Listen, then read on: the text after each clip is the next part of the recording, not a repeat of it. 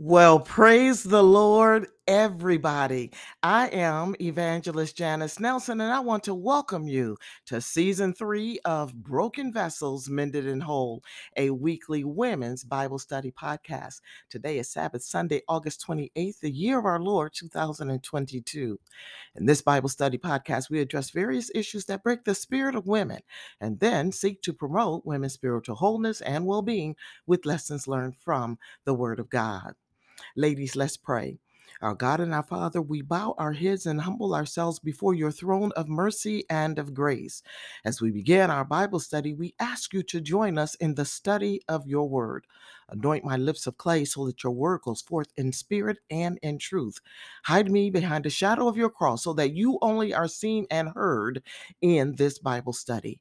Will you bind the powers of the spirit of darkness so that not one evil deed is met against this ministry or these your people? Bless each person within the sound of my voice and be ye glorified. In Jesus' name, I ask all of these things and give you thanks even now in advance for answered prayer. Count it as done by faith and in accordance with your word. Amen. Ladies, today we continue our Bible study on the book of Ezekiel. This is a book that many women may not want to read. First, because it is a difficult book to read, and second, because many identify Ezekiel as a misogynist, meaning someone who despises or is strongly prejudiced against women. They have arrived at this conclusion based on the sexually explicit imagery and several chapters of the book of Ezekiel, particularly in chapters 16 and 23, where some of the imagery is violent and abusive against women. It's going to take us quite a bit of time to work our way through the entire book of Ezekiel, and we will do chapters 16 and 23 together because of the nature of the text. But I hope you will hang in there with me as we work our way through this interesting text, because there is more to Ezekiel's sexually violent imagery than that which first meets the eye. I fully recognize that this text and its long history of interpretation has done some serious and irrevocable harm to women, but we must still question what drove Ezekiel to write such explicit sexually violent imagery, and what were the historical, sociological, and cultural forces in play at the time of Ezekiel's writing that makes these images symbolically and rhetorically powerful today. When we come back, we're going to continue our study on the book of Ezekiel with part 1 of a 4-part series examining texts from Ezekiel's chapters 8 through 11. We begin part 1 of this series today in Ezekiel chapter 8. Stay tuned.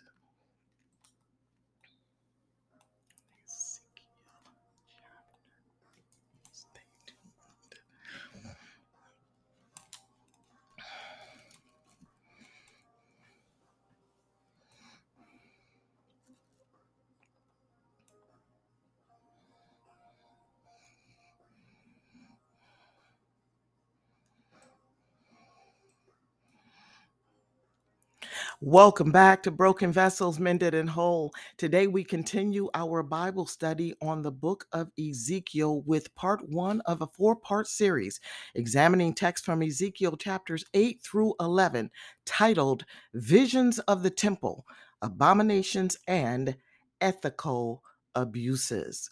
We begin this series today in Ezekiel chapter 8, and I'm not going to read all of the verses of the chapter because they are rather long, but I will refer to them as we work our way through the text for your future reference.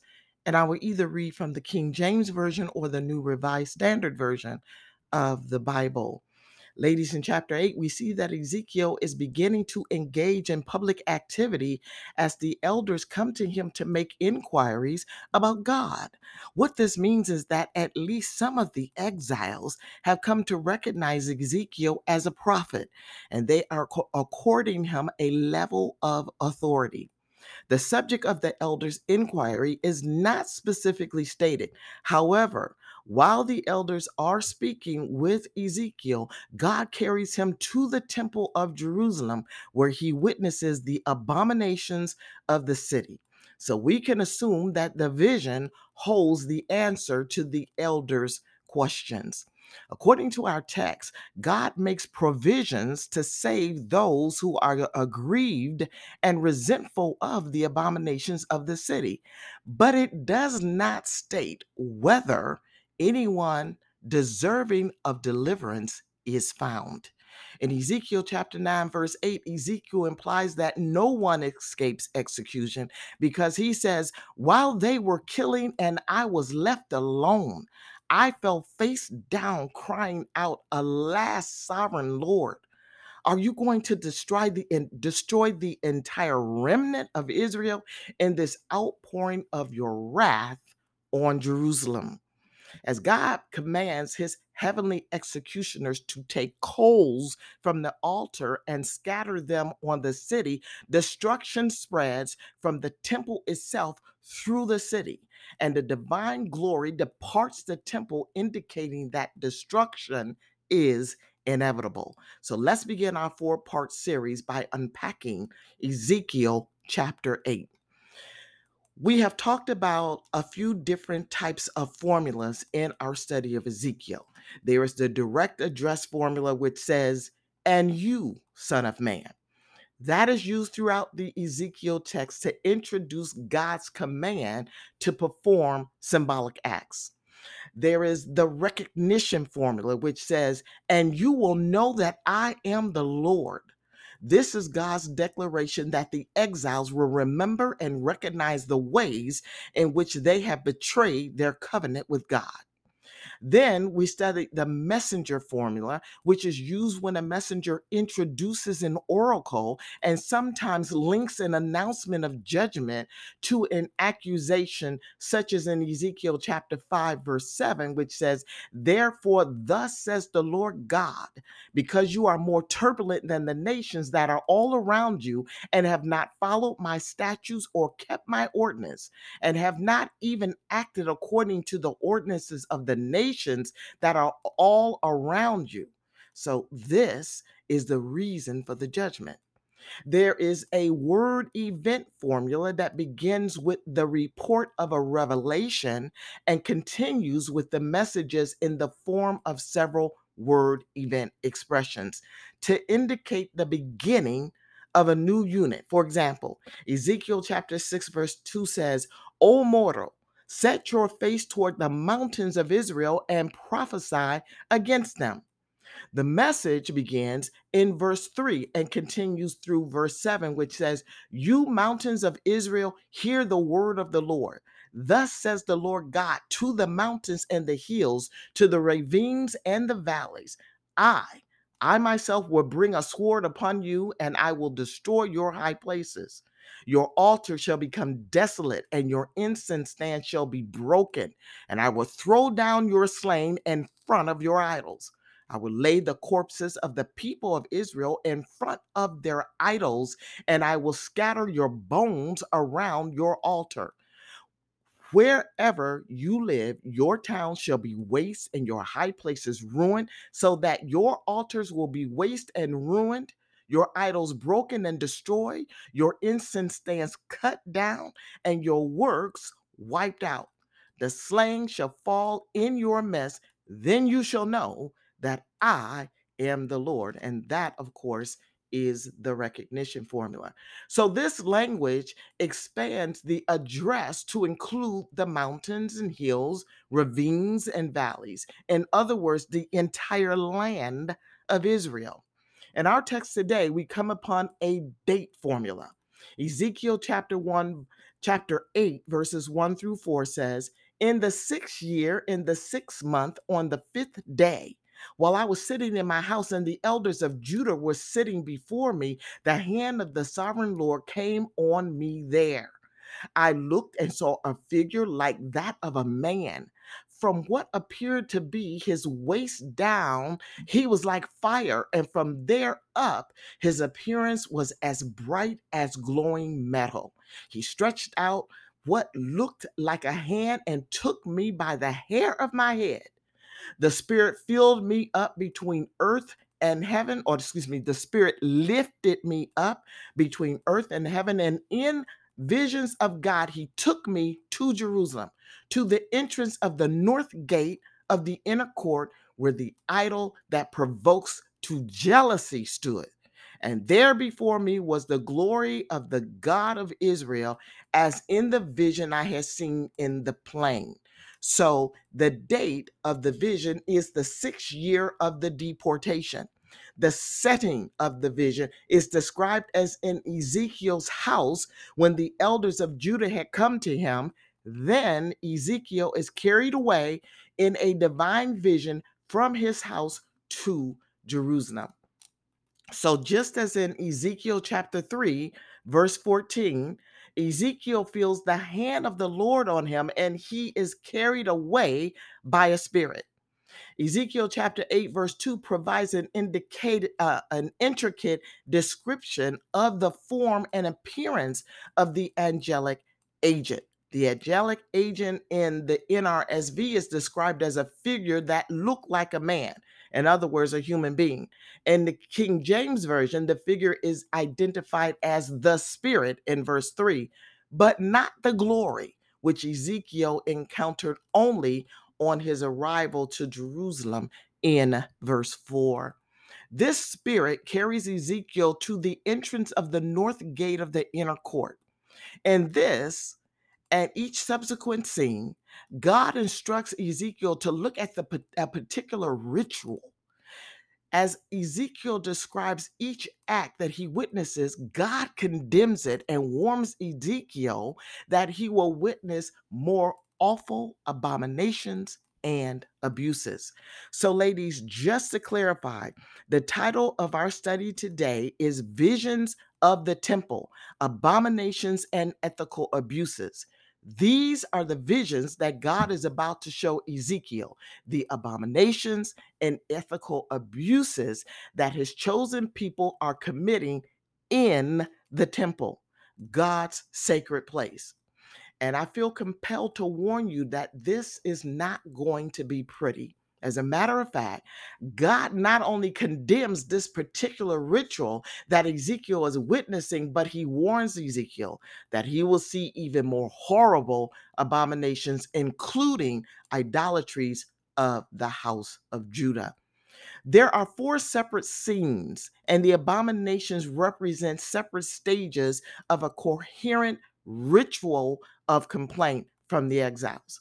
The purpose of the ritual of complaint is to implore the return of God, whose absence has brought on national distress. God's absence demands the highest expression of devotion and piety, and the devotion begins with the image of jealousy. In verse 3 of our text, Ezekiel is sitting in a doorway that opens north, and he identified this doorway as the location of the seat of the image of jealousy that provokes jealousy. In verse 4, Ezekiel says that the God of Israel was there.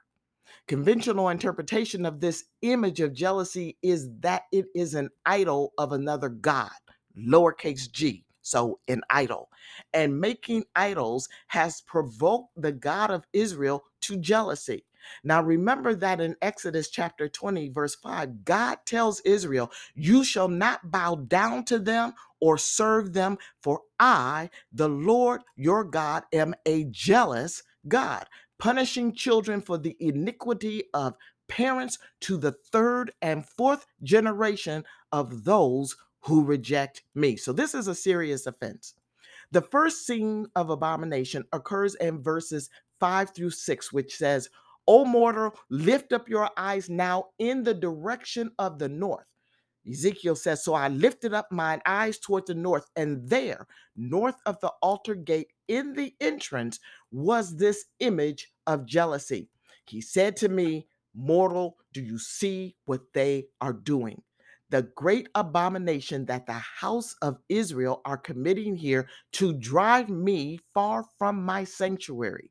Yet you will see still greater abominations." Now, note that it is not just the image itself, but its location that provokes God's anger, because this abomination drove God from the sanctuary and had a negative impact on the people. You see, this idol image that provoked jealousy was an image of zeal. The image of zeal is to draw near to the altar, but God says this ritual actually draws the house of Israel far from the sanctuary. Verses 7 through 13 is the second scene of abomination where God directs Ezekiel to a more appalling scene. He tells Ezekiel to dig through a hole in the wall of the temple and see the vile abominations that Israel was committing there. The room was large enough to hold the 70 elders of Israel, which is reminiscent of the 70 elders who represented Israel along with Moses, Aaron, and Abihu in the ratification of the covenant at Mount Sinai. You can see Exodus chapter 24, verse 1 for that. The room has wood carvings of animal figures on the walls and was completely dark during the ritual. According to verse 5, the images were numerous and of every kind of creature, and the people of Israel decorated the walls of the temple with these images. And interestingly, the animal carvings were representations of composite animal figures, such as those positioned at the thresholds in the 7th and 6th century Assyrian and Babylonian architecture to protect the building from evil forces. So these images reflect the Jerusalemites' familiarity with and appropriation of these pictorial trends. Ezekiel called these animal figures idols of the house of Israel, but the elders regarded them as intermediaries between the people and God simply because the people did not invoke them by name, but rather spoke to these animal figures about God, saying, "The Lord does not see us, the Lord has forsaken the land."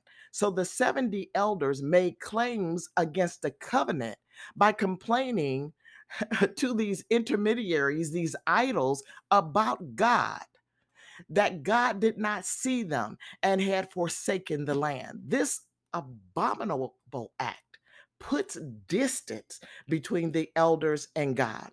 Verse 6 says, "Mortal, do you see what they are doing? The great abomination that the house of Israel are committing here to drive me from my sanctuary. Yet you will see still greater abominations."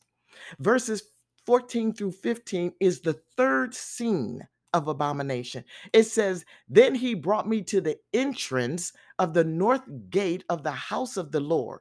Women sitting there weeping for Tammuz. Then he said to me, Have you seen this, O mortal? You will see still greater abominations than these." God carries Ezekiel to the northern gate and tells him to witness the women weeping for Tammuz. The holy place was reserved for priests, and it was here that the women were worshiping the pagan god Tammuz, by the way, spelled Tammuz, pronounced Tammuz, who was associated with immoral and impure rites. Worship of this god in ancient times was associated with the basest immoralities, and the women of Israel gave themselves up to this shameful practice. Finally, the fourth scene of abomination is found in verses 16 through 18. Ezekiel says, "And he," that would be God, "brought me into the inner court of the house of the Lord. There at the entrance of the temple of the Lord, between the porch and the altar, were about 75 men with their backs to the temple of the Lord and their faces toward the east, prostrating themselves to the sun toward the east. Then he said to me, Have you seen this, O mortal? Is it not bad enough that the house of Judah commits the abominations done here? Must they fill the land with violence and provoke my anger still further?" See, they are putting the branch to the nose. Therefore, I will act in wrath. My eye will not spare, nor will I have pity. And though they cry in my hearing with a loud voice, I will not listen to them. So God has brought Ezekiel back to where they began in the first scene, the inner court of the temple. Remember that in the first scene, the court was devoid of everything except the images of jealousy or zeal, which we talked about earlier. Now there are 25 men between the vestibule and the altar. This scene is reminiscent of the national lament described in Joel chapter 2, verse 17, which says, "Between the vestibule and the altar, let the priests, the ministers, and the Lord weep. Let them say, Spare your people, O Lord, and do not make your heritage a mockery, a byword among the nations. Why should it be said among the peoples, Where is their God?" In verses 16 through 18 of our text, these 25 men prostrate themselves toward the east, demonstrating their contempt for God. Can you believe this? By standing in a way that placed their backs to the temple while they reverence the sun. See 2 Kings chapter 23, verse 5 and 11.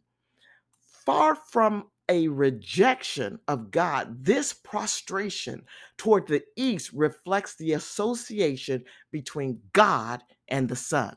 In this way, they worship the creature rather than the creator. This act of waiting for the appearance of the sun is the climax of the ritual of idol worship that began with the elders' request in their darkened room and which will end in the morning when God's appearing is as sure as the dawn. In this, in his vision of the temple, Ezekiel saw a horrible variety of idolatries and abominations that the people of Israel or Jerusalem considered trivial, but that God considered abominable. The people filled the land with violence, resulting in social chaos and injustice. The statement, "they are putting the branch to the nose," expresses the contempt that the people of Jerusalem had for God. In addition, putting the branch to their nose might also describe the way God felt about how his subjects treated him. From beginning to end, the ritual of complaint expresses confidence in God's faithfulness to Israel and misplaced confidence in Israel's faithfulness to God as it acts out its devotion by way of the image of jealousy or zeal. God's reaction draws attention to the social and political consequences of the Jerusalem's cultic abominations. The Jerusalemites have defiled the temple, and as if that is not bad enough, they have also filled the land with violence, which makes it impossible for God to answer their ritual of complaint that he has abandoned them. Instead, in verse 18, God says, "I will act with wrath. My eye will not spare, nor will I have pity. And though they cry in my hearing with a loud voice, I will not listen to them." This is God's closing declaration because of the great idolatries and sins of Jerusalem, which the people regarded as trivial. God's judgment was assured and could not be turned back. Due to the corruption of his people, God would proceed in judgment in spite of the loud cries of his people. God declares that from now on, his ears are closed to all pleas for mercy. The ritual of complaint has failed, and God prepares to abandon Jerusalem to destruction. And this is our cliffhanger. We will pick this up next week when we look at Ezekiel chapter 9 and continue our study on the vision of the temple, abominations, and ethical abuses, part 2.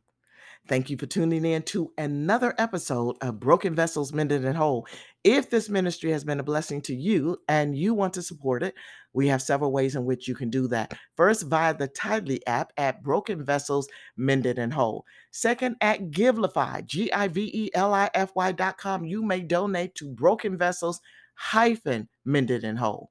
Or you may mail whatever gifts of love you feel led to give to Broken Vessels Mended and Whole. We are a 501c3 nonprofit religious organization located at P.O. Box 34637, Los Angeles, California 90034. Please join me next week as we continue our Bible study of the book of Ezekiel right here on Broken Vessels Mended and Whole. And don't forget to check in with me on Facebook Live at Evangelist Janice, that's Janis Nelson, today at 12 noon Pacific Daylight Time. In the meantime, take good care and may God continue to bless you. Amen.